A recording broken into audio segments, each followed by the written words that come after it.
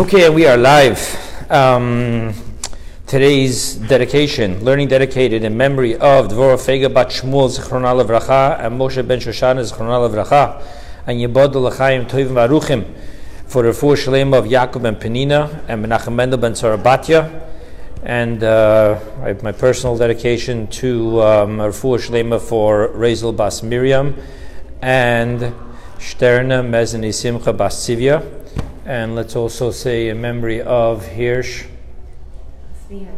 Hirsch Ben, father? Ben Yeshua. Okay.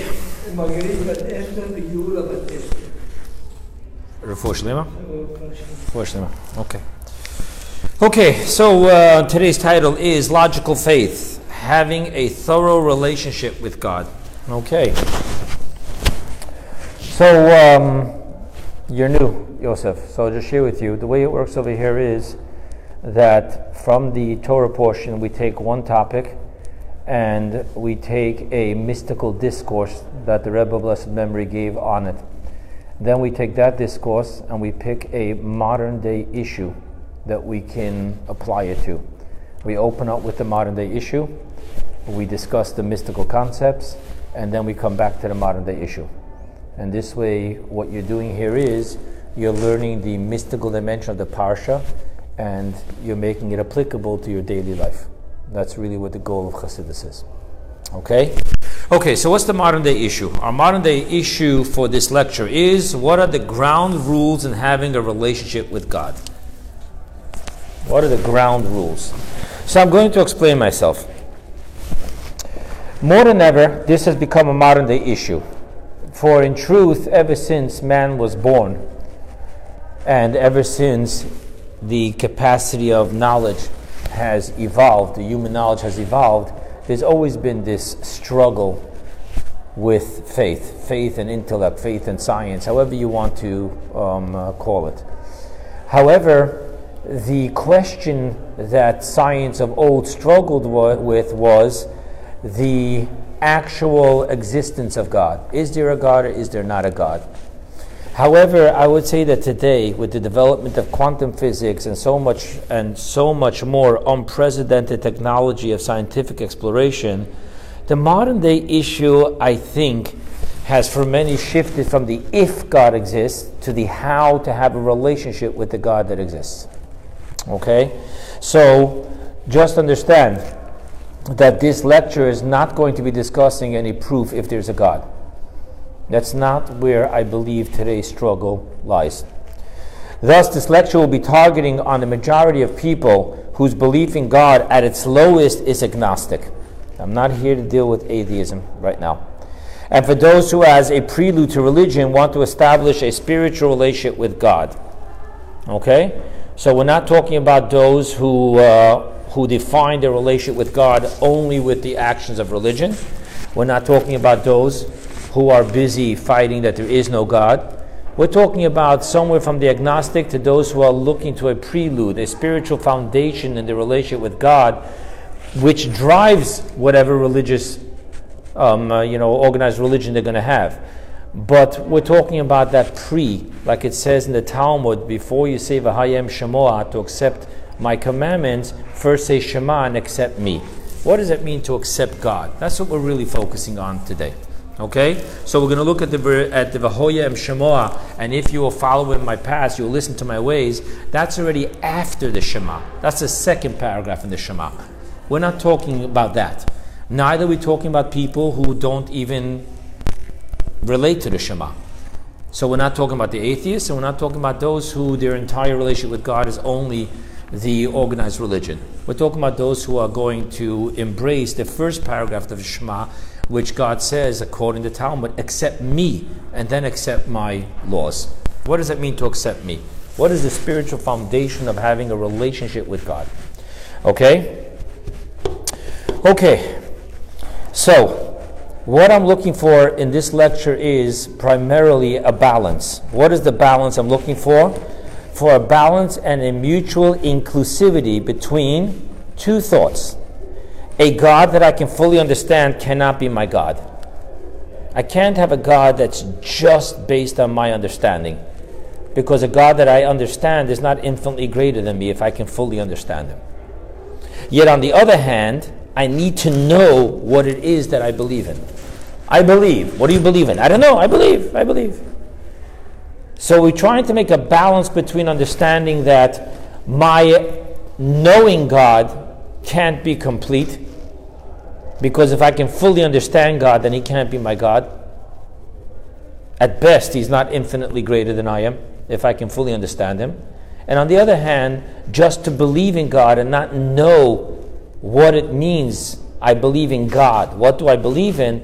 We're trying to make a balance between the two. Okay? So this lecture is based primarily on a mimer that the Rebbe delivered on this Shabbos in 1965, exploring the mystical secrets behind the statute of the red cow, the paraduma. This week's Torah portion is Zot HaChukat, and it starts with the commandment of the red cow. So let's get some introduction. Now we know what the modern day issue is. The modern day issue is just to have a real balanced and thorough relationship with God. Faith and knowing. Find a balance, because if not, we don't have a thorough relationship with God. Believing in what you don't know is not thorough. Knowing is not thorough when you talk about an infinite God. Okay, so that's clear? We understand the modern day issue? Okay, let's go now to the introduction. What is, just practically speaking, what is the red cow? What is the commandment about the red cow? So I put a link here in the notes, and you'll have it emailed. You can just click on the link, and you'll get over there the laws, what it means. It has to be fully red hair. It can't even have 2 black hairs or any other color. It has to be only red hair. All those details is not what I want to discuss here. You have a link. You can look it up, exactly what the process is, the 3rd day, the 7th day, the sprinkling. How's the sprinkling? What do you do? Who does it? What I'm looking to do is just give the pertinent main themes of the red cow for our lecture. Now, what I want to share with you is there's 2 parts of the red cow. There's the preparing the red cow process. In other words, we have to end up from this cow into a mixture that we sprinkle on the person. So there's the process of preparing and doing the red cow, and then there's the actual sprinkling process. We're focusing on the preparation process. Okay? So let's talk about just what goes on here. So number 1, just that you know, something mind-boggling. The red cow process, but the paraduma, is the only sacrifice called by the Torah kachim, to be holy. It's actually called a korban chatos. It's a sin offering. And yet, this is the only one that has a sin offering which is completely... Whoa, I'm missing all my second pages of my notes. Is everyone missing second pages to notes? This is 2, no, this is 3. Oh, no, they were all printed wrong. Okay, do you mind just telling Marcella that they were printed wrong? We're missing every second page. Okay, and I have over here a picture that I wanted to show you so that it can make sense, so yeah. All right, anyway, let's go about the introduction. So the introduction is that number 1, the red cow is called kachim. It's called something which is sanctified, which is holy. Number 2, it's called a korban chatos, a sin offering. Now, just by having those 2 names, it should have to be done where? In the holy temple. You're not allowed to bring sacrifices anywhere outside of the holy temple. And yet, this is the only one that's called the kachim, and it's called a chatos, and it's called a chatos la Hashem, for God, and in its entirety, it's done outside of the holy temple. So there is another sacrifice which is used, but that's a different, thank you. There is a different sacrifice which is called the Se'ira Mishaleach. It's a Mishaleach. Even Yom Kippur, if you remember, you sent one, you had two animals. One was made with the Goral for Hashem, a sacrifice, and the other one was made as Lazazel. You sent it to the cliff. So number 1, that isn't called Kachim, that isn't called a Chatos, number 1. Number 2, that started off in the Holy Temple. And from there you sent it. It had to be waiting there, prepared, and from there you sent it. But what's interesting here is that this is the only sacrifice which is completely outside of the Holy Temple, which makes this sacrifice entirely illogical. Okay? That's number one. Number two, the process of this red cow was that after you slaughtered it, you then fully burnt it to ashes. There is no part of this sacrifice which went onto the altar. It was completely burnt to ashes. After that, together with 3 other ingredients, you went and you put it into Mayim Chayim El Keli. You put it into water. Thus, this sacrifice is actually one of the secrets in which we say fire and water. The ashes you put in the water. So you have fire and water. Ashes is the fire part, you shall burn it, and then you shall place it in water. Fire and water. Now, what's so special about fire and water, other than Agam made a beautiful thing in Dizengoff called Eshomayim? There's something else. And what is that?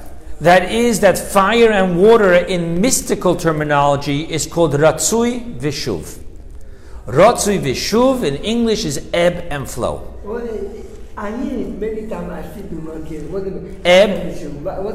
Ebb and flow.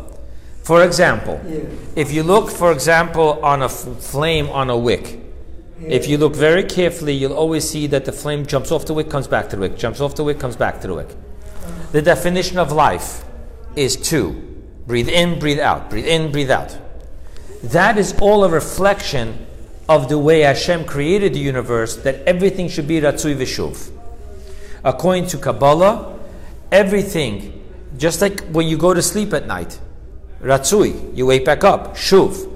In other words, the way Kabbalah has that Hashem set up the world, that it gives the life, but then it needs to be rejuvenated. Gives and rejuvenated. The only way it's not stagnant. I'm sorry? The only way it's not stagnant. Correct. And it's the only way that it continues to work. Now, what happens is that this Ratzui Vishuv, besides everything else, is also at the core of our relationship with God. Yearning to cleave with Him, coming down to do what He said. Yearning to cleave with Him, coming down to do what He said. In other words, the soul, like the flame, wants to jump off the wick. It wants to return back into the mother flame. However, it's told you need to be here to do God's work. Ratzui Vishuv. Running and returning. Correct. Ebb and flow, running and returning. Okay? Now, with this being said, interesting, I don't have the notes here, but that is, we'll see. There's just a lot of details here, but we'll give it the best we can. So then, another introduction. The second verse, in other words, the first verse of a commandment is usually, and God spoke to Moses, speak to the children, right? By Davar Hashem Moshe Lemer. So the first verse that actually talks about this commandment says something very interesting. Zot Chukat HaTorah. This is the statute of the Torah. So let's give another introduction. The 613 commandments are divided in 3 categories. What are the 3 categories of the 613 commandments? One is called Eidut. Thank you, Blanca. One is called Eidut. One is called Mishpatim. And, no, I have 2. You gave me 2. You gave me 2 twos. One is called Mishpatim. And the other one is called Chukim. Okay? Now, what are the difference between the 2? Eidut, if you don't mind, I'm just missing 4 and 6. She can bring it, thank you. So just that we have an understanding here. Eidut comes from the word ed, a witness. He gives testimony. What does that mean? There are commandments that all what they're about is to testify. They're a testimony to the miracles that God did for us. For example, Passover, all the holidays are testimonies. Eating matzah is a testimony. Sitting in the sukkah is a testimony. It's all testimonies to what God did to us when He took us out of Egypt, the Exodus. So that's one category called Eidut. Then there's another category called Mishpatim. Mishpatim means judgment, which basically means if you use your better judgment, you'll know what this is. For example, thank you, Marcel. For example, thou shalt not kill. Right? Right there you have a commandment That makes sense. It's actually so far that the Talmud tells us that the Mishpatim category, for example, modesty, honesty, we would learn it out of animals. It says we'd learn modesty out of a cat. We'd learn honesty out of an ant. An ant will not touch any morsel that it scents another ant touched already. So that's judgments. Then there's another category which is called chukim. Chukim are statutes. They're the ones that make absolutely no sense according to human rationale. So we have the Edut, Mishpatim, and Chukim. They're right there on page 2. Okay? Now, the opening of the Torah tells us you should know that the category of the red heifer is a chok. It's a statute. It's not logical. Now, in general, there's a question whether all the laws of purity and impurity are logical or they're all statutes.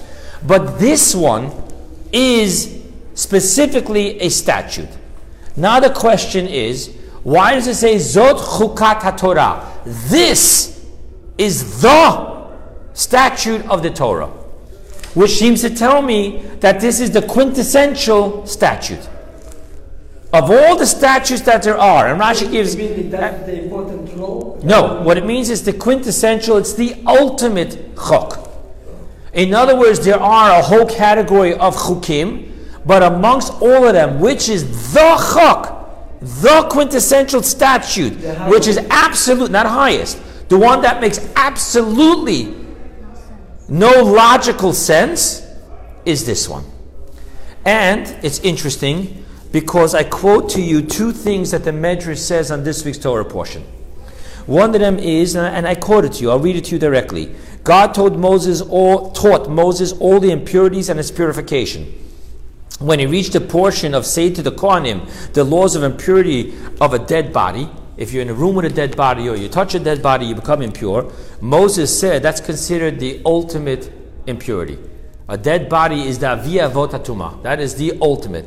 And it's simply speaking because life is goodness, and where did death come from? Sin, right? Adam and Eve. That's where life. So that's why death is the ultimate.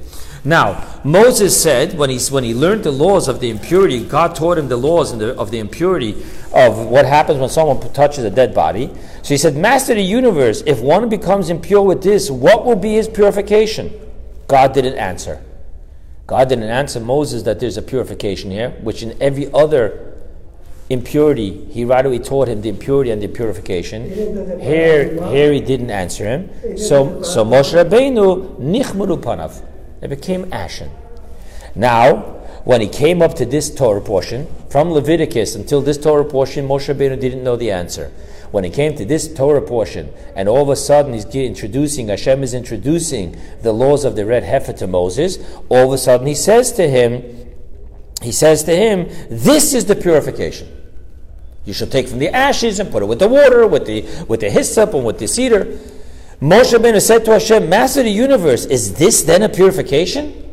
What kind of purification is this? The mikveh makes sense. You immerse the person in the mikveh and everything. What's going on here? What is this all about? What makes it a sacrifice if it's outside? None of it goes to the altar. Look what God answers him. God said to him, Moses, it is a statute and a decree that I decreed, and no creature can understand my decrees.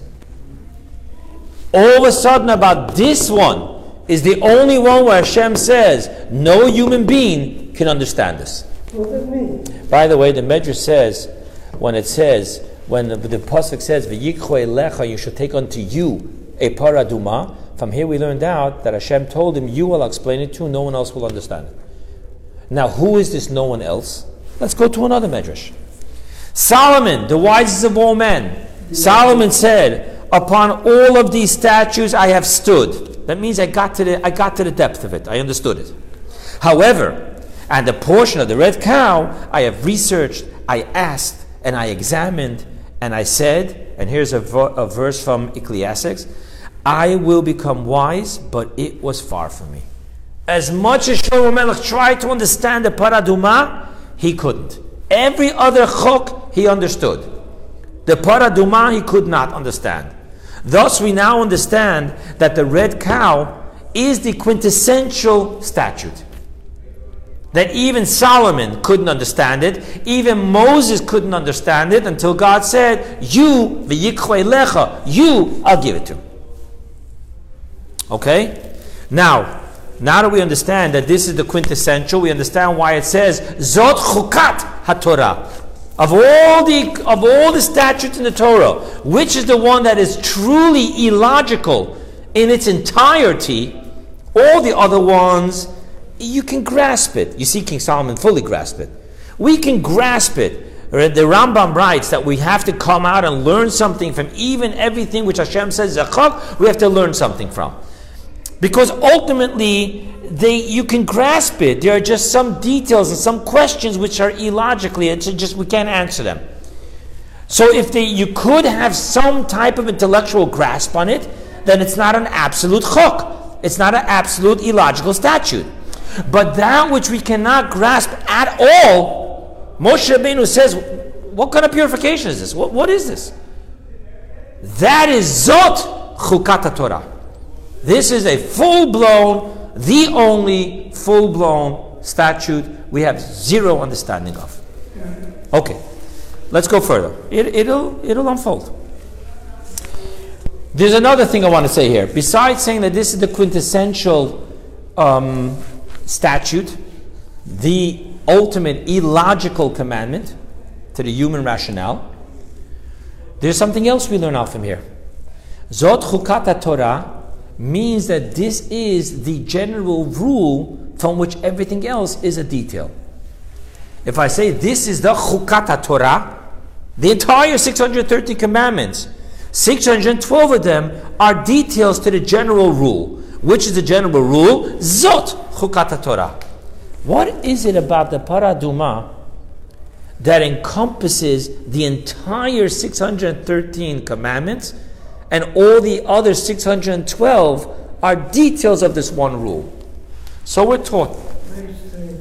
taught about this, that the reason is because all 613 mitzvot are all to be able to balance out the ebb and flow relationship that we have with God. All of Torah and mitzvot is to keep that healthy heartbeat, in, out, up, down, yearning, coming back and doing, yearning, coming back and doing.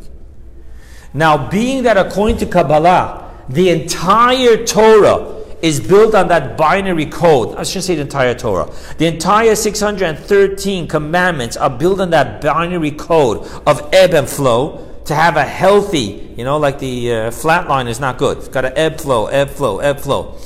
So, correct. So therefore, because the 613 commandments are all about the ebb and flow, now we understand why this is the general rule. Why? Because according to Kabbalah, every other mitzvah has a distinction. This one is the ebb, this one is the flow.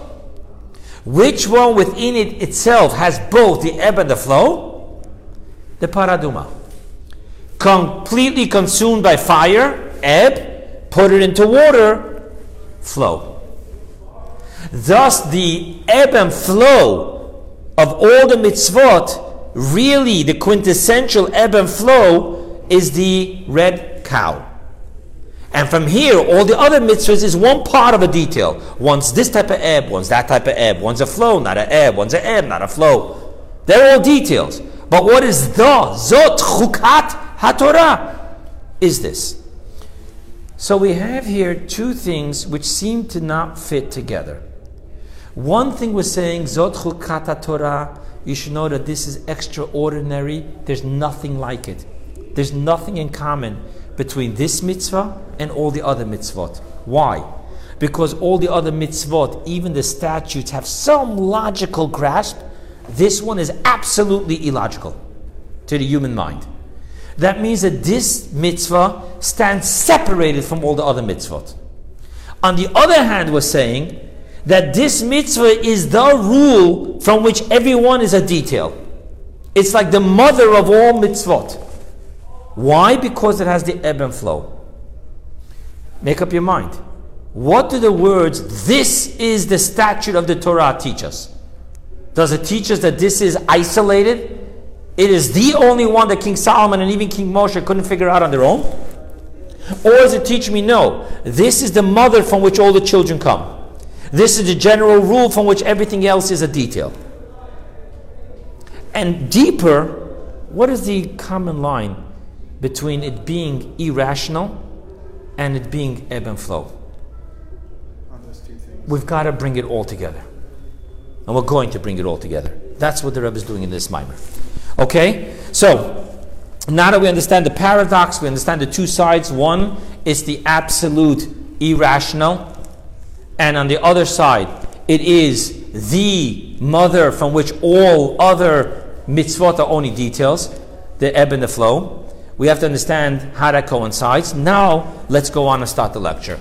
Okay, so again, I'm going to list you the mystical concepts that the Rebbe talks about in the Maimer. So if we can understand these mystical concepts and they line up and all of a sudden they become one beautiful big puzzle, then we can understand to come back to the answer to our questions, and most importantly, how can you and I run a balanced life with God?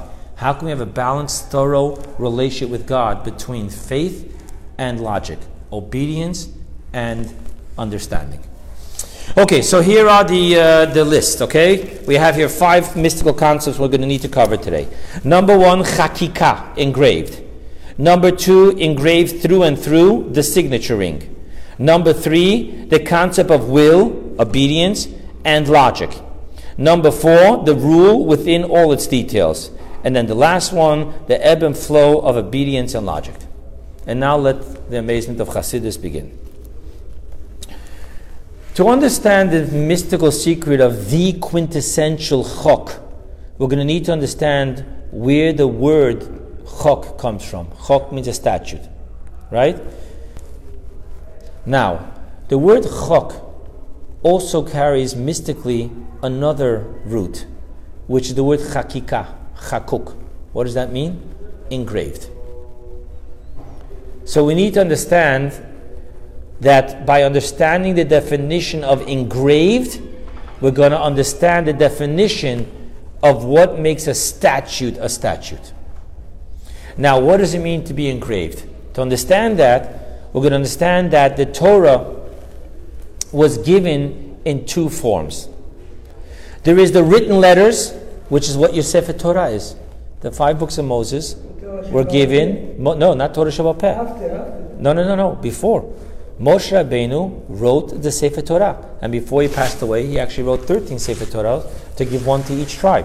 When he wrote the Torah, like our Torah today, that's ink on parchment. Now, ink on parchment means there's 2 different items. There's parchment and there's ink, and the ink sticks to the parchment. However, the ink could come off the parchment. Number 1. Number 2, the spot on the parchment where the ink is covered. The ink covers the parchment. Let's talk about engraved letters. Where do we have in the Torah engraved letters? The Ten Commandments. The Shnei Luchot HaBrit, the 2 tablets of the covenant. Over there, it says Choros ala Luchos. It was engraved. God engraved the letters. What's the difference? The difference is that engraved letters, there are no 2 objects that are connected as one. There's no ink and parchment. There's no letters and stone. The letters are part and parcel of the stone. They're engraved within the stone. Thus, they can never be separated. And B, the letters don't hide and cover the stone. Unlike the ink, which covers the parchment. Now, this all has mystical meanings. Okay? So, what I wanted to share with you is part of the mystical meanings. When we talk about the written letter, what does that represent? Everything has mystical representation to us. When we talk about we're on page 4. When we talk about written letters, what we're talking about is that there is the essence will of God, and then there are the mitzvot. Now, written letters, even though the mitzvot are one with the will of God, but because they're very specific and they have their reasoning, thus we can say that the letters, the mitzvot, cover the will of God. The mystical representation of this is the vessels of the world of Atzilut. The world of Atzilut is the spiritual world of unity and divinity. The vessels and the light are both one. But they're one like the written letters. Because the vessel is a vessel, not light. The light is a light and not vessel. The vessel shines into the light until they become one. But nevertheless, they're two. And on top of that, the vessel, by definition, creates some type of opaqueness to the light. Thus, when the mitzvahs are represented in Kabbalah by being the vessel letters, the 4 letters of God's name, is where all 613 commandments are hidden. But the letters are vessels in which the light shines. Thus, when you talk about the mitzvot as they are the vessels that house the will of God, they're not one with the will of God. They're the vessels that house the will of God. Thus, the mitzvot on that letter and that level, you cannot say they are God. You can't say the letters are God. Rather, it says, respect and honor the mitzvot, for they are my emissaries. And yes, an emissary is like a continuation of the person that's sent. Over here, we're not talking about a person, we're talking about God. Thus, when you see someone doing a mitzvah, the law is you have to stand. When you do a mitzvah, you have to stand. Yeah, what? Stand up. You have to honor it. But that mitzvah, which is the emissary of God, it is the conduit of God's will, that is the vessel which houses God's will. And thus, ultimately, the mitzvah is not God, and God is not the mitzvah. The essence will is not on that level. That's the way the mitzvah descends into being two and not one. We'll talk about that more in a minute. What does that mean with the person observing the mitzvah? Here's where we're going to get into 2 major topics. Why does a Jew do a mitzvah? Let's talk about the mitzvah that's logical. Thou shalt not kill. Why doesn't the Jew kill? One thing is, it's inhumane. I understand.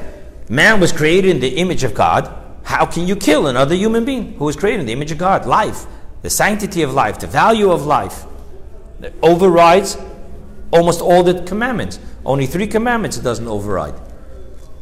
Right? Idolatry, adultery, and murder. Other than that, if someone tells you, eat this piece of pork or I'm going to kill you, you eat the pork. If someone tells you, kill him or I'll kill you, then you have to be willing to die. But this notion that a person does a mitzvah, why does a person do a mitzvah? To understand this, we need to understand what is the pintele yid. What is the core essence of the Jewish soul? The core essence of the Jewish soul is that it wants to do what God wants. Not a why, not a reasoning. The reason to all mitzvot is that it is the will of God. Thus, when a Jew does a mitzvah because it's logical, that's actually an opaque covering to who he or she really is. Because who he or she really is has nothing to do with whether they appreciate, they understand, or they agree with the mitzvah or not.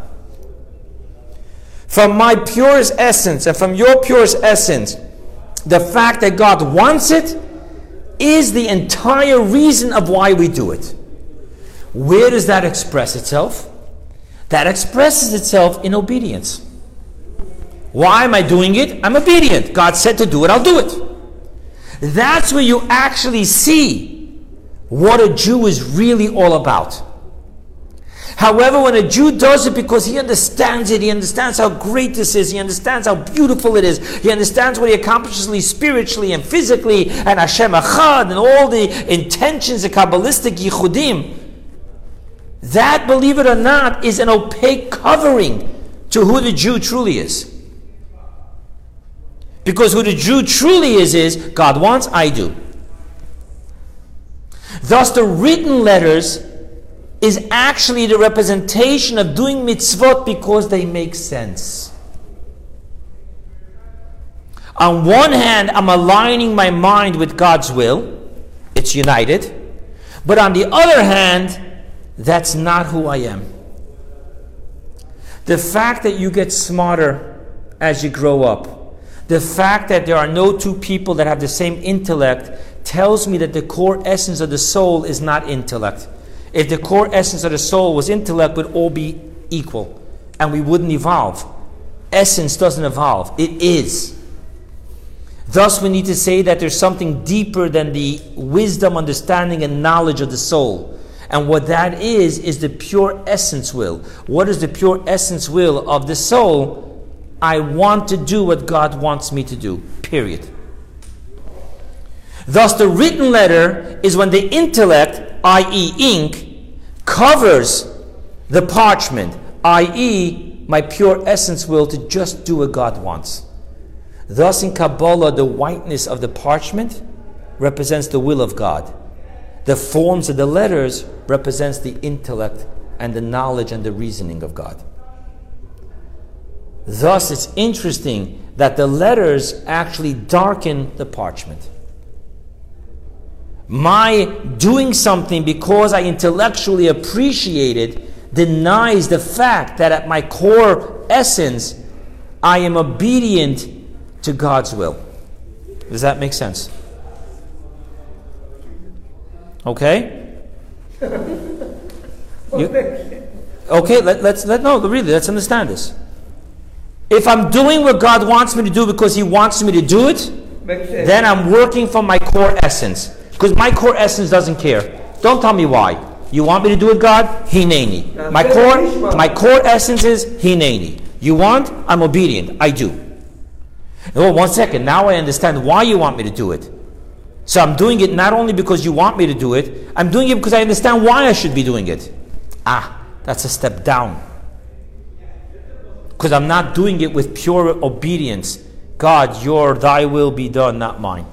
Because now I aligned it that it should be my will too. Because I understand why God doesn't want me to eat non-kosher. I understand why God doesn't want me to murder. I understand why God wants me to pray.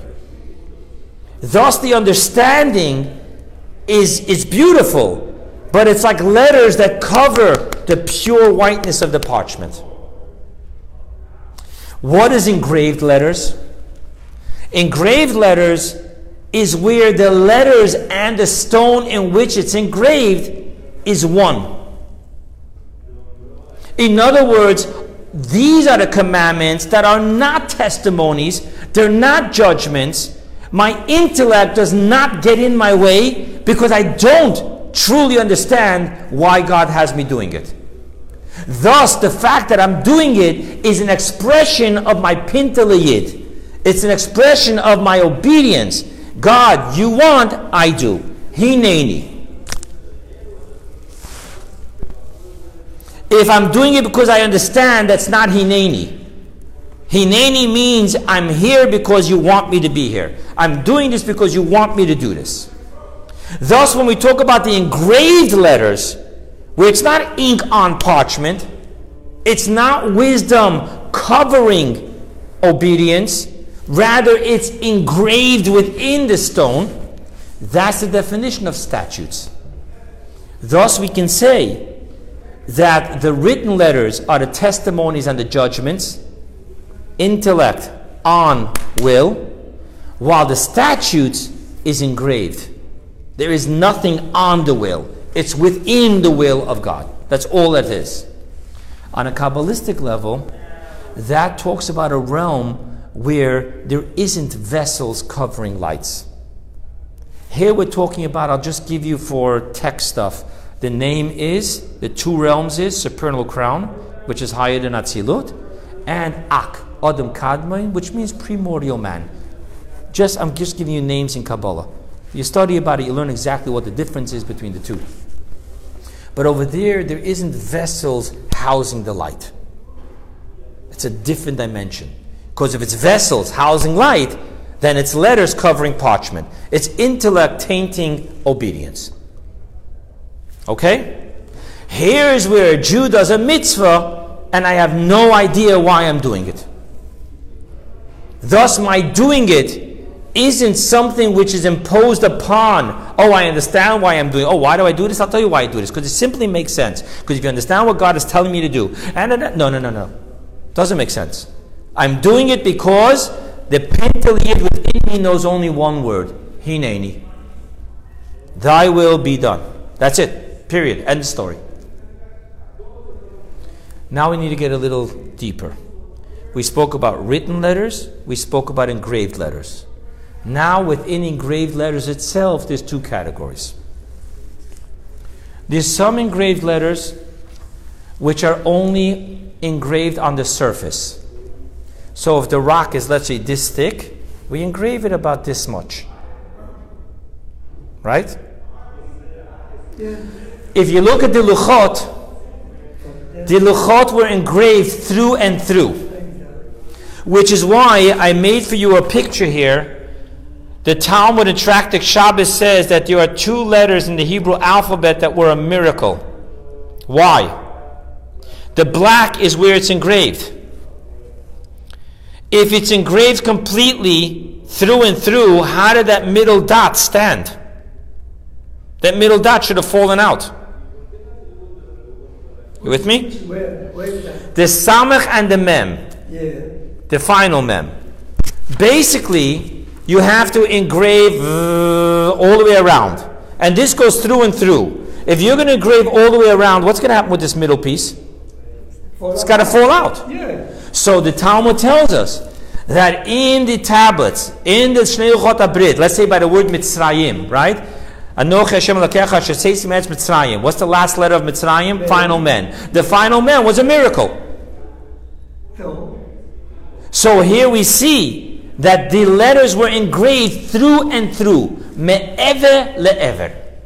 So now we have three categories of letters. We have the written letter. We have the engraved letter, which is only engraved about that deep, not through and through. And then we have the through and through. What's the difference between the two levels of the engraved? The ones that it's engraved only on the outer layer of the stone, right? This is the rock, and it's only engraved till here. That already is also one with the letter, with the rock, right? There's no two things. There's no letter and rock. So what do we gain by going through and through? It gets deeper than that. You're right, but it gets a little deeper than that. Oh, what did he say? It goes through every level of the rock. That we're going to talk about it after we explain first what it means Kabbalistically. But you're absolutely on the right path. The fifth Lubavitcher Rebbe, his most difficult series of teachings was a series that went on for 5.5 years. It started on Shavuos in the year 5672. 772 in Hebrew is Ayin Beis, and Chassidim called that Hemshech Ayin Beis, the series of Ayin Beis, 72. Over there he explains things unbelievably. I mean, it's like 2.5 books. It's just, everything is done beautiful. I mean, he has a parenthesis that's over 100 pages long. A parenthesis. I mean, you learn that book, you're just like, wow. Over there he explains, he wants to give an example of what the difference between engraved and engraved. Through and through, and just a little bit in depth on the surface. And he says, to understand this, understand what's the difference between a signature ring and the wax it's stamped in.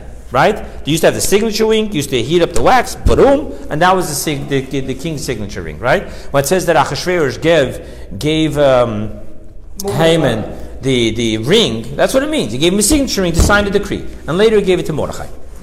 Now, in that ring, there's a form, right? The ring has, you push it down, right? Either one or two ways, right? Either sticking out or it's deep in. Let's talk about for the deep in for a moment, because we're talking about engraved. So what happens is that when you have that ring and you push it down on the wax is pushed up into that, and thus you have on the wax the exact same signature that you have in the ring. What's the difference? The ring, it isn't that there's the ring and there's the form that was put into the ring.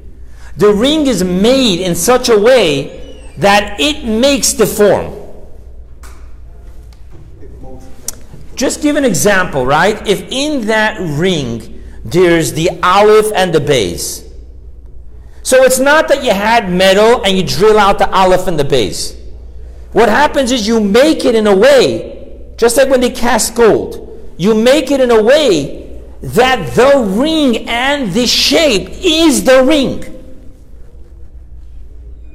When you take that ring and you push it onto the wax, now what you're doing is you're having a form make a form. But that's not what's happening with the ring. When the ring is melted and it hardens in that shape, that is the ring. The hole around the aleph that makes the aleph, that is the ring. Thus in Kabbalah what we're talking about here is that the essence form, which means that the essence expressed itself in a form. Not that there was an imposition of a form on top of an essence. I'm going to go off track here for a moment because I'm looking at the faces. You remember we spoke about the opinion that says that the 10 emanations, the light has no shape and no color. I gave the example when we spoke about it of sunlight, which is colorless, shining through a stained window. So when a colorless light shines through a glass-stained window, right? The piece that's red, the light becomes a ray of red light. The green becomes a ray of green light. Can you say that the light became green? Were you able to dissect it, you would be able to say that there's a light on top of it is green. That green piece of glass, what it did was it imposed upon the colorless light the color green. But you can't say that the light, the infinite light, is now green. The infinite light clothed itself, manifested itself into a green coloring. What we're saying here with the ring is not that the green covered the light. The light in itself chose to express itself, its entire essence of infinity, to express itself in green. That's the power of the signature ring. In other words, when God said that gefilte fish is kosher and lobster isn't kosher, that's not like the colorless light shining through, okay, this piece of light is kosher, this piece of light is not kosher. No, the mitzvot in its deepest level is like the signature ring of God. It's not that His will is covered by details, but rather the essence will expressed itself in this form. It's not an imposition of a form upon His will. Thus, in the deepest sense, we have to understand what we're saying here, and I'm not sure I understand it. But thus, in the deepest sense, it wouldn't be possible that the gefilte fish should not be kosher and lobster should be kosher. Because if it was a color on top of a light, we can change the color. But if we're saying that that is the essence will of God as a signature ring, expressed itself in 613 essence forms, not filters. The light itself took a shape. Then you understand that this is the essence will of God. And thus it could never be any different. Thus when we talk about that which you have engraved, that's even greater than the engraving which is just on the surface. Number one, when you engrave only on the surface, you have what we call a kli kibbul. It has an accepting pot. Thus, just hypothetically speaking, you can take that and cover it with cement, and now you have no more letters. Number one. Number two, it's said in Chassidus that the brilliance of the stone, if it's only this deep engraved, it's not completely through and through, the sparkle of this gem will be diminished. But if it's through and through, it doesn't rebound off anything, it's not diminished. What I'm trying to say here is that there's two types of statutes. The statute that has some type of connection to logic, like the Rambam says that even though it's a statute, we need to understand how we can be better people from this. We need to have some logical touch to this. Those chukim are the engraved only on the surface. Thus, they're not completely one. Mystically speaking, that's on top of Atzilut. That's the supernal crown and the primordial man, but it's post-Tzimtzum. Familiar with the word Tzimtzum? Contraction. When we talk about the letters that are engraved through and through, we're talking about the mitzvot, the way they are pre-Tzimtzum. To quote the words of Kabbalah, Golov Galifu B'Tehiru Ilah. Engraved, there was an engraving in the supernal purity. What is the whole point of Tzimtzum? Everyone talks about Tzimtzum. If you know the word Tzimtzum, you're already Kabbalah 101. What is Tzimtzum? Sure. No, Tzimtzum is only one thing. Tzimtzum was created to create a paradigm of two instead of one. Tzimtzum created that there's the source, there's the light. There's the vessel, there's the light. There's the creator, there's the creation. Which really isn't true. Because ultimately speaking, God is everything and everything is one. But the Tzimtzum's job was to give us a perception of reality of a binary code instead of a unary code. Is to be able to tell me that I am me, Hashem is Shem, and I daven to Hashem. It causes that separation. Thus, the way the mitzvot exist pre-Tzimtzum, there is no two. There is no God and His will. There is no infinite light and shape and form. This is kosher, this is not kosher. It's all one. Golov Galifum B'Tehira Ilah. It was engraved as a signature ring through and through. The one that's post-Tzimtzum, even though it's pre-vessel and light, it's still absolute oneness, but that's only engraved on the surface. The difference will be what you said. Whether it's through and through or no. If it's not through and through, then it's not everywhere. If it's not everywhere, it's not truly infinite. We'll talk about that in a moment. But now we understand that there's three levels. There's the testimonies and the judgments where there's knowledge. And the knowledge and understanding and the reasoning gets in our way of the Hineni.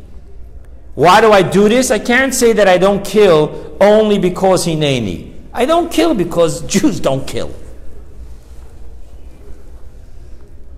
Humane, not just Jews. Humane people don't kill. But that gets in the way of the Hineni. I don't kill Hineni. By the way, not to get into this whole conversation right now and start up with the whole universe, but one of the clear differences whether not killing is Hineni or logical is abortion or mercy death. All of a sudden is killing right. If killing is not about morality, killing is about God said not to kill, then it's a whole different ball of wax. How we approach abortion and how we approach euthanasia. Leave that away because I'm going to start a whole politics here. Let's put that aside right now. But I'm just saying that concept of when something makes sense, it taints my Hineni. That's the written letters, the ink covering the parchment. And eventually the ink can fall off the parchment. As you know, your tefillin can become non-kosher and you have to fix them. Then you have the engraved letters, but engraved only in the surface. Those are the commandments, the chukim of which Maimonides says, yes, of course they're statutes. Yes, of course they're illogical. But something you got to glean from it. We need to understand. So that's only engraved on the surface. There's the obedience, but there's a touch of reasoning. Then there's the Pora Aduma, which is absolutely illogical by its very definition. A holy offering outside of the temple. Completely burnt, nothing on the altar. The whole point of a sacrifice, mystically speaking, is that the fire of God on the altar consumes the passion of the animal. That's what makes a sin offering a sin offering. That's what makes a sacrifice a sacrifice. Here it's none of the above. Outside of the holy temple, burn it to ashes. And then take those ashes and put it in the water. Thus we now understand that this is the letter that's engraved through and through. This is the pre-Tzimtzum engraved letters. Golov Galifim B'Tehira Ilah. The engraved was engraved pre-Tzimtzum. There was no binary. There was no source and light. There was no light and vessel. There was no creator and creation. There was no will of God manifested in outside details. It is the form of the signature ring. What does that mean for the Yid? For the Yid, it means the same thing. When I'm focused on my understanding, the written letters, that's the reasoning. That's limited. When I'm focused on doing a statute, but it also makes sense, that's the engraved on the surface. But when my intellect, knowledge, reasoning, my human ego of understanding is completely knocked out of the arena, now we're talking about the true Pintaliyid. That's where we see the most beautiful part of all of mitzvot. Thus we say, Zot chukat ha-mitzvot. This is the essence of all mitzvot. Another detail. Another detail is, did you notice that it doesn't say Zot chukat ha-mitzvot? This is the statute of all the commandments. It says Zot chukat ha-Torah. What does the word Torah mean? Torah means teaching. Torah is wisdom. So what does it mean? This is the obedience of the wisdom. From here we see that what God is asking us to do is not only that the action should be one of obedience, the Pintel Yid screaming out Hineni, but even the Torah, even the logic, even the understanding, the engaging intellectually needs to be Zot Chukat HaTorah. The obedience. The obedience needs to be the foundation, needs to permeate and saturate the entire wisdom and intellect of the Torah. Thus, it's not when I do the mitzvahs I don't understand. Yom Kippur, when I wave the chicken around my head and I don't know what I'm doing and I feel like an idiot. Oh, that's Hineni. But we're studying. Roll up your sleeves, engage. No, even here, it's all about the obedience. How? Here's the kicker. The reason that the testimonies and the judgments make sense, ultimately it's a mitzvah. The definition of a mitzvah is that it's the infinite will of God. The infinite will of God can't manifest itself and clothe itself within the finite intellectual capacity of the human. Thus, we now understand that the difference between the chok, which is completely irrational, the judgment, which is completely rational, is only because God willed it to be. That the infinite will of judgments should descend in a fashion that I can understand it. Because God wants us to have an inner connection with Him. If the only connection I had with God was that I do what He says, that's an external. That means my mind and heart doesn't have a connection with God. My body has a connection with God. I do what you say. But for my mind and heart to have a connection to God, I need to understand the Torah. I need to feel. Thus God says, it is my will that my infinite will should descend. So there will be those commandments that make sense. So that I can have a relationship with my people also on the intellectual level. So the whole fact that we understand any mitzvah isn't the greatness of our intellectual capacity. It's actually the will of God that we should not be like disconnected robots. Rather, we should truly be able to understand intellectually, feel emotionally.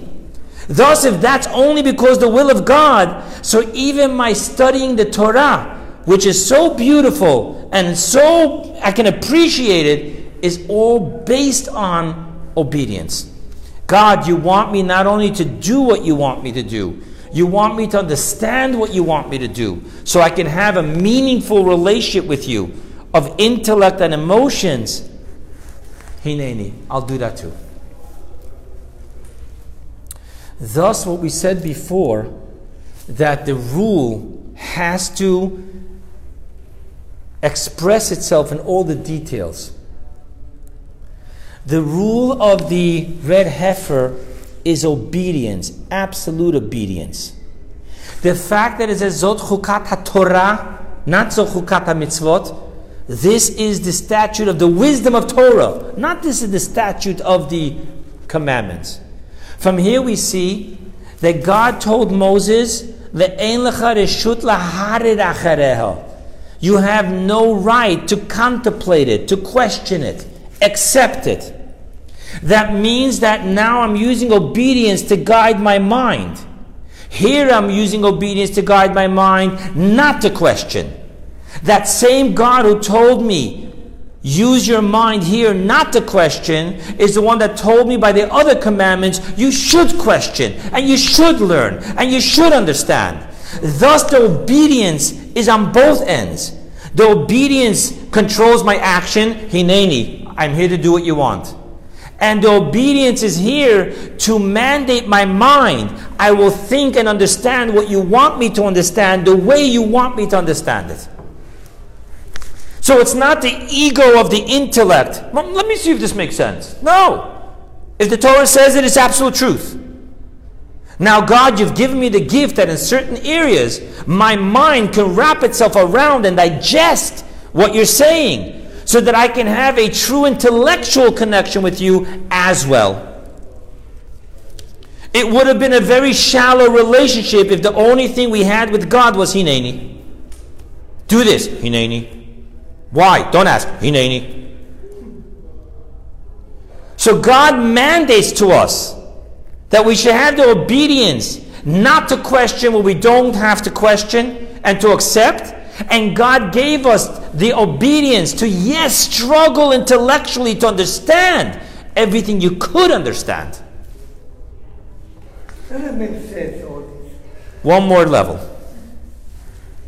While it's not making sense to you, let me add on one more level of not making sense. In a moment. Rega. Daka. I'm not running away. No. Let me just finish one more point. Now let's get to the other point. We said that we have to understand that the two levels.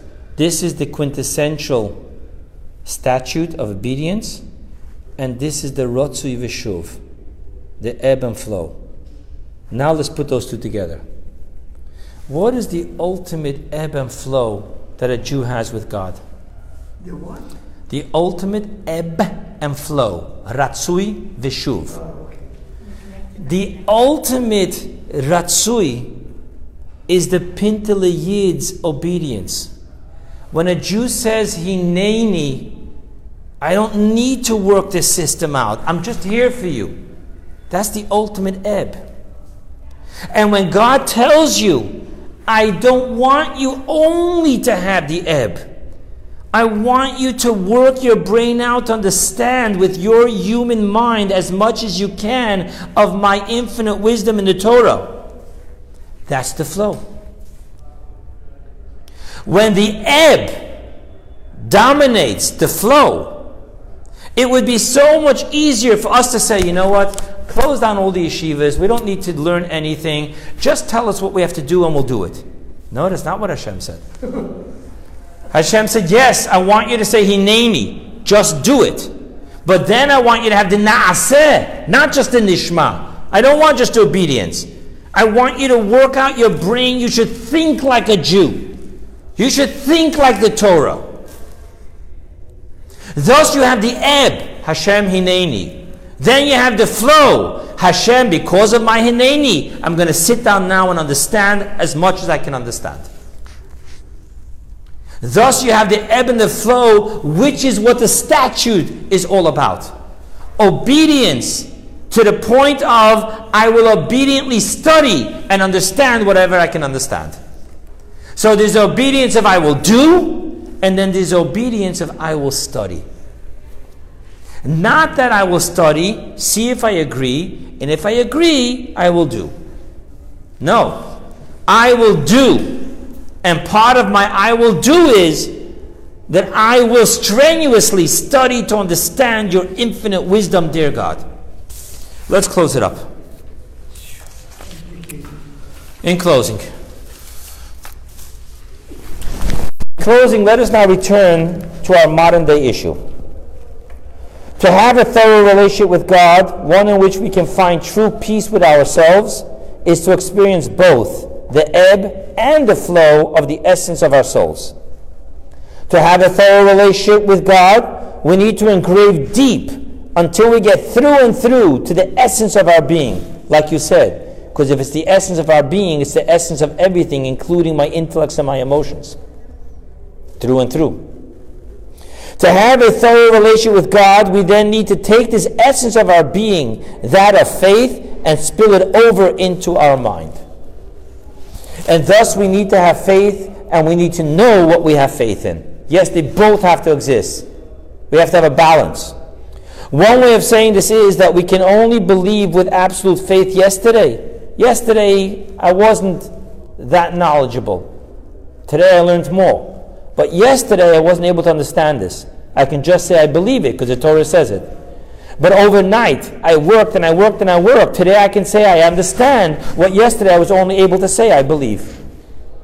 Thus, the line between faith and knowledge is a living organism that keeps on moving. That which I could only understand yesterday, with the help of God and diligent study, I can understand today. And since I can understand it today, I open up my horizon of faith to unprecedented heights. Okay? Now, however, we must always lay the foundation of faith upon which we build our human edifice of knowing and feeling. We cannot do it the other way around. We cannot have our relationship to God to be the reaction of my knowing and feeling, because then I'm making God as small as I am. But if I'm able to make my knowing and feeling based upon my faith, I'm allowing my faculties to be completely thrown into the infinite of God. Okay? The truth is, I just want to say one more thing. In life, not just religion, not just the spirituality, the foundation of all organized religion is Hineni, and now let me understand it. And never get lost in one. Don't ever say Hineni with I'll never want to understand it. Don't ever going to say I'm going to understand it and then I'll say Hineni. It's got to be together. Na'aseh v'nishma. But I want to share with you, it's not just about religion. The success to life is A, be passionate about what you do. B, even when you don't feel passionate, do it anyway. It's both. That's what makes the human being be at peace with themselves and with their life they're living. Thank you.